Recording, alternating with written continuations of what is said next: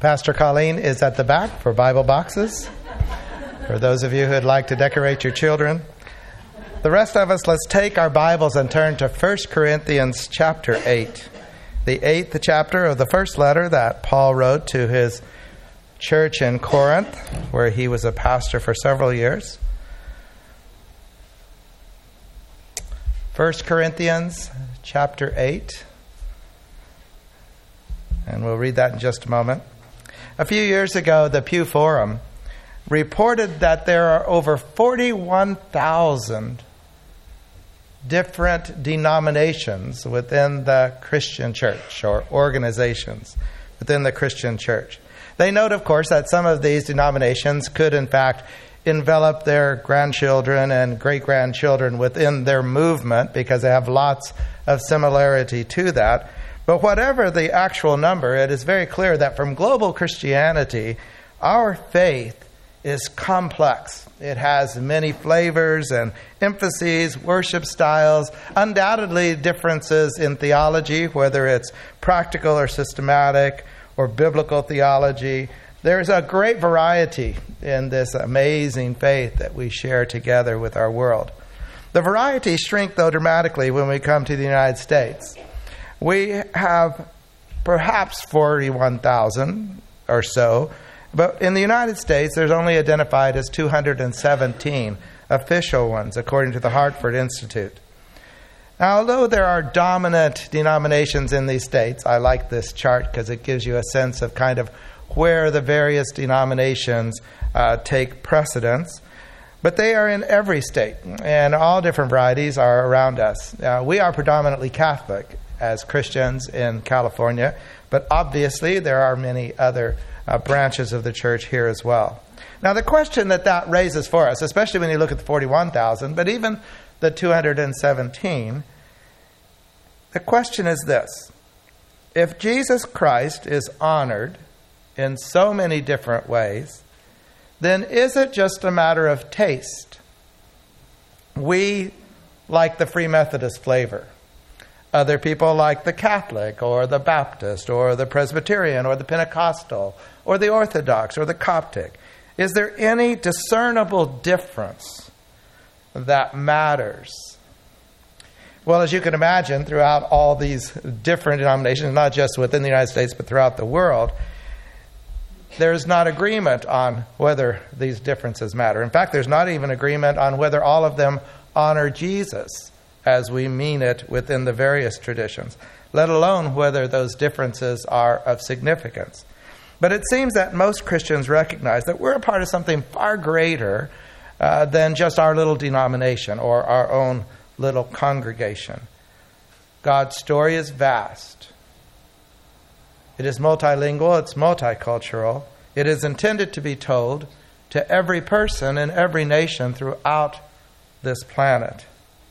And God's love is not limited to certain denominations or certain branches of the faith. God loves His people. So the question, of course, that raises for all of us is, how did we get here? What is it within human beings that cause us to create all of these little cliques and organizations and us-them kinds of distinctions and categories that often then go to the next step and betray the love that God intends for us to express towards all people, let alone those all within His kingdom and within His church? And even more to the point, how is it that this human divisiveness that so plagues humanity as a whole creeps into the church? Shouldn't we be united? Isn't it, in fact, by our unity and by our love that we are to be known? Isn't that exactly what it means to be Christian? Well, to get at all that, we're going to go back to a time period about 20 years after Jesus Christ died and resurrected and ascended into heaven. It seems that within 20 years of Jesus, Paul is writing here to a church in Corinth, and the people there are starting to divide themselves up by who it is they're going to follow. Some are going to follow Paul, they say. I follow Apollos. Others say, well, I follow Peter. Some even say, well, we're the true Christ ones. We follow Christ. And rather than recognizing that these human leaders and Christ not being able to be divided, and that these human leaders bring insights and understandings that cause great understanding of the diversity and complexity of what it means to be a follower of Jesus, these religious groups began to create a sense of superiority. We're better because we follow Paul, or we follow Peter, or we follow Christ. And they judge others who are not in their group as lesser Christians, and over time exclude them from the us that is right. And they now become the them that are wrong. Now, I'd like to say that it ended in Corinth, that Paul wrote this letter saying you cannot do that in the Church of Jesus Christ, and that in the 2,000 years since Corinth, the church has not divided. But we are more divided today than at any time in human history. It's a human tendency to do so. We find the flavor that nourishes our spirit, and instead of appreciating the diversity that is the church, we slip into superiority and an arrogance that causes not just this wonderful, flavorful, beautiful, complex faith, but a divisiveness within us. So we want to listen to how God told us at the very beginning, it shall not be so among you.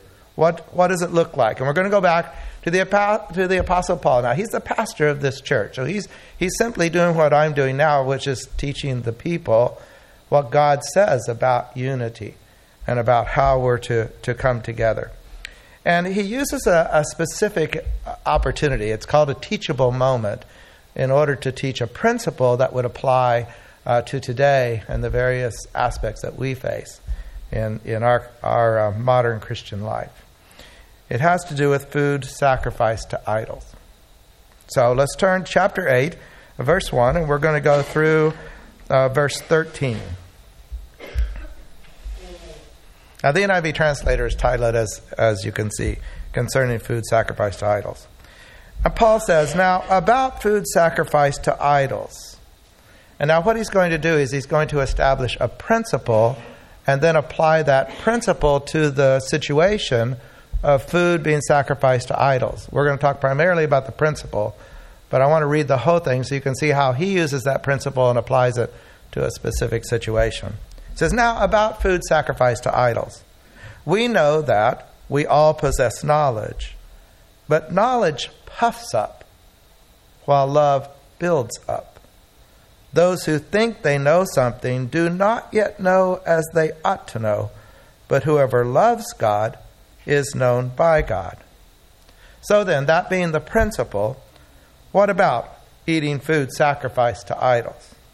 We know that an idol is nothing at all in the world. That's our knowledge. And that there is no God but one.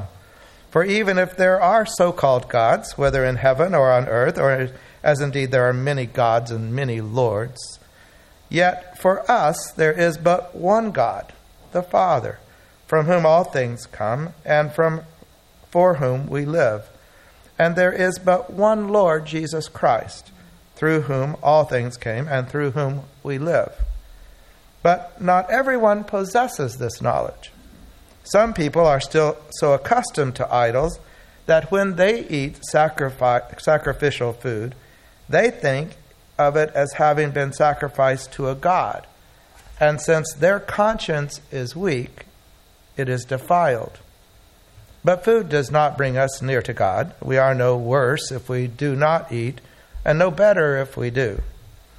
Be careful, however, that the exercise of your rights does not become a stumbling block to the weak. For if someone with a weak conscience sees you with all your knowledge eating in an idol's temple, won't that person be emboldened to eat what is sacrificed to idols? So this weak brother or sister for whom Christ died is destroyed by your knowledge. When you sin against them in this way and wound their weak conscience, you sin against Christ. Therefore, if what I eat causes my brother or sister to fall into sin, I'll never eat meat again, so that I will not cause them to fall. I'll keep that open before you. Let's pray. Father, in this wonderful moment, when we're in your house, we're united with your people, we're about to celebrate this sacrament that is celebrated throughout the world in all churches and all branches of your faith. We have to admit that there's divisiveness within our own hearts, let alone within our churches throughout the world. We would ask that as you speak to us individually, as you help each of us to grow, that each of us might respond to you and to your love, and know you and know your love, and that would cause us to build up not just who we are, but who we are in relationship to all others. We pray it in the name of Jesus. Amen. Now, as I said, the principle that Paul's using, and it's a universal beyond this example of just this teachable moment about what do we do with the fact that all meat served in Corinth was most probably sacrificed at some point to an idol. Does that mean that we don't eat meat? And it's found in those first 3 verses. And it could apply to anything. So I want you to not just think in terms of this. We'll apply it a little bit to this, but think of it in the broader terms. Now, to apply this to the problem of eating food sacrificed to idols, we know that we all possess knowledge. But knowledge puffs up while love builds up. Those who think they know something do not yet know as they ought to know. But whoever loves God is known by God. So knowledge puffs up while love builds up. Now think for a moment about how that is not true. It is true if knowledge has somehow become a possession that is outside of our love for God. That we think there's this knowledge that we can gain that doesn't directly relate to the love that we have for God. Another way of saying it is this. It is true if knowledge is somehow seen as something I possess, but something you don't possess. Therefore, it is true if knowledge gives me a sense of superiority. I'm puffed up by my knowledge and my understanding education. And therefore, you are not my equal. And I'm not required then to treat you as such, regardless of what the love of God would say. But think about how it is true. It is not true if our knowledge causes us to know and love God, and know and love others, and know and love ourselves. The statement that Paul makes is distinguishing the fact that if love and knowledge are blended into one attitude and relationship towards God and towards others, then we are not puffed up by understanding. Understanding now becomes an ability to provide true, wise, compassionate, not codependent love. We're truly able to care for one another in a way that extends His grace in a building up experience. Now, I want to penetrate that just a little. The knowledge that Paul is describing here is the Greek word gnosis. In this instance and in this context, it's theological knowledge or religious knowledge. How do we know the faith? A knowledge about idols in this specific instance, a knowledge about pagan ritual, a knowledge about true deity. It is a knowledge about how we don't have to be afraid of that which in fact does not exist. These idols are not representing any deity, and any meat offered to them is like any other meat because there's nothing there. We know that because we have gnosis. We have theological knowledge. We've been told the truth about the divine and the spiritual. But this gnosis, it seems, in the people of Corinth, Rather than setting people free from the fear of these powerful and capricious gods that had been feared from the Bronze Age to the Christian era by the people of Greece and Rome throughout that whole Mediterranean region, instead of lovingly setting people free, they had taken it as superiority to the culture. We know more than they do, and they put themselves down, so they are puffed up by their knowledge rather than getting the love of God. The Greek word Paul uses there, phusiao, comes from the word phuo, and it means simply to blow, to huff and puff and arrogantly strut one's erudite superiority over these who still fear idols. And you can sense the attitude that had come in, where somehow our knowledge makes us so much better than these who are so ignorant as to think something different. When it's not used with love and in service to love, knowledge puffs up. We do not know as we should know. Now, as Christians living in a diverse Christianity, even within our own little city of Santa Barbara, we often engage with other Christians in discussions about theology, about gnosis. And we know exactly what Paul is talking about. We've all talked with people who feel as though they are superior to us because of the knowledge and understanding that they have in their lives. And having an inflated opinion of themselves or their church or their theology, they talk down to us and to others. But let's not talk about them. Let's talk about ourselves. We know as Wesleyans that love is the primary ingredient of the Christian life. We know that without love, knowledge is offensive. But if our knowledge of that fact makes us in any way actually not love the person with whom we are discussing theology, then our knowledge about love has become a puffed up, inflated superiority to those who live a different kind of Christianity. If we do not, in fact, love each person as we discuss as equals before the foot of Christ, what it is we think is true and life-giving and joy-filled, then we've simply turned our knowledge about love into simply gnosis and a puffing up, a superiority to others. And we are not loving. Love, Paul says, builds up. It is a selfless kind of love. This wonderful biblical divine agape that lays down its life for the beloved.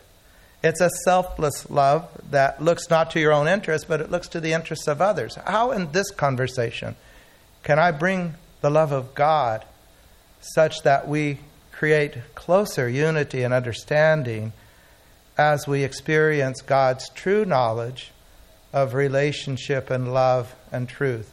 Not only about the things that do not exist and that have so plagued us as humanity, but about the one who does exist and who creates a whole different way of interacting, a whole different way of living with nature than to be afraid of the gods of nature. To in fact recognize that there's a creator God and we can work with him in the care of creation. Paul says that love builds up, the kind of agape love that causes us to build a home with another, to build them up as an individual such that they feel more cared for and having worth and integrity and dignity and value because they've talked with us, to provide a foundation on which they can build a life. It's a love that welcomes everyone home and excludes no one from the most precious, sacred moments that we share as a family of God. It's a love that defines the Christian life in all of its diversity of theology and practice. As you know, we serve open communion. That means two things. First, if you love Jesus, if you want to welcome His love into your heart once more, if you want to receive forgiveness and cleansing of anything that you've done that is wrong, if you want to receive forgiveness for not doing the things that were good that you knew you should have done but you couldn't be bothered, if you want to experience communion with the family of God and you want to be one with His people in true depth of love, then we welcome you to this most sacred thing we do as a family of God. You don't have to be a member here or a member of any church. If you simply want to say yes to the invitation that you want to come and spend time with God in His true sacramental relationship, we welcome you. Second, it means that if you would like to love Jesus for the first time, if you've never confessed your sins and asked for forgiveness and cleansing, then now's the moment to do it. We will join you together in the general confession. We will together join you for the first time as you experience the salvation of our Lord Jesus Christ, as He offers you new life and cleansing and empowerment for service, as He makes one with you, and as you begin a walk that will bring you to the ultimate salvation of your eternal well-being, where you'll be with God forever, able to breathe the air and the breath of God in that ultimate place to which we are all headed. Now, in both of those ways, we serve open communion.